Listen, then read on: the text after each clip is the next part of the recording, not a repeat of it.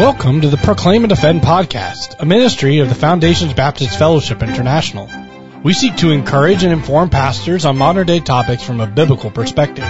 Our mission is to bring together like-minded Baptists to collaborate in glorifying God through fulfilling the Great Commission. What are the letters to the seven churches about? Revelation 2 and 3 contain letters from Jesus Christ to the seven churches of Asia Minor. There's been a lot of speculation regarding the exact nature of these churches and what they represent. I remember hearing that these churches represent seven church ages, or epochs that stretch from the first century until the second coming of Christ. Of course, the primary application in the preaching where I heard that was that we are presently in the age of the Laodicean church. I think I would disagree with that interpretation. Not the Laodicean church part, but the church age part. According to a literal, historical, grammatical interpretation, these seven churches would represent exactly what the text declares them to be. Seven literal existing churches. There were churches present and active in each of the cities mentioned, and we presume that these churches got the messages specifically intended for them. There seems to be a strange similarity between these churches and the blessings pronounced on children by dying parents in the Old Testament, like Jacob's blessings on his 12 sons. Now, I put blessings in quotes because sometimes blessings are condemnations. The difference is that these messages also include a call to repentance and restoration. When we step back and look at the messages, we do see seven kinds of churches with very specific sets of problems.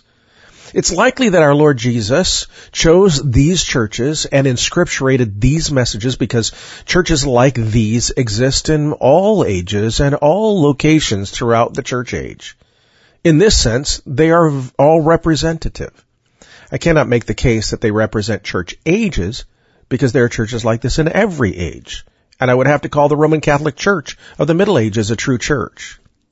So, is the order significant?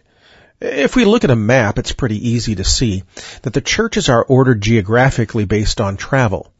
The messenger delivering this letter would arrive at Ephesus, the nearest seaport landing from Patmos, where John was receiving the message.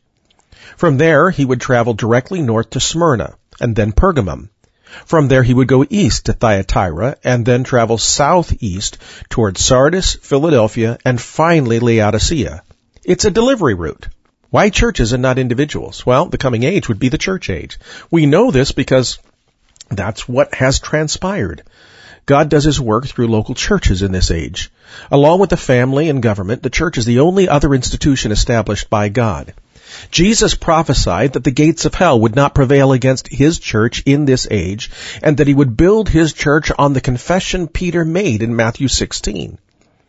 I hear people very piously say that they have withdrawn from institutional churches because they're all corrupt. Well, there are corrupt churches, but not all of them.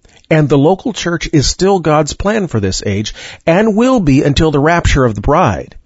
The promise to the Church of Philadelphia to be kept from the hour of trial that will try the entire world in Revelation 3:7 clearly indicates that there will be a faithful local church or local churches present and operating when the rapture occurs.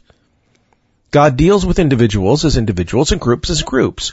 We can easily be challenged as individuals by the message to the churches, but we also should be challenged as collective local bodies. Your church probably resembles one of these churches fairly closely. Every local church should pay attention to the messages to the seven churches and do some careful spiritual introspection. If we respond appropriately, as God commanded, to repent and obey, we might see a true revival and a more widespread movement of God.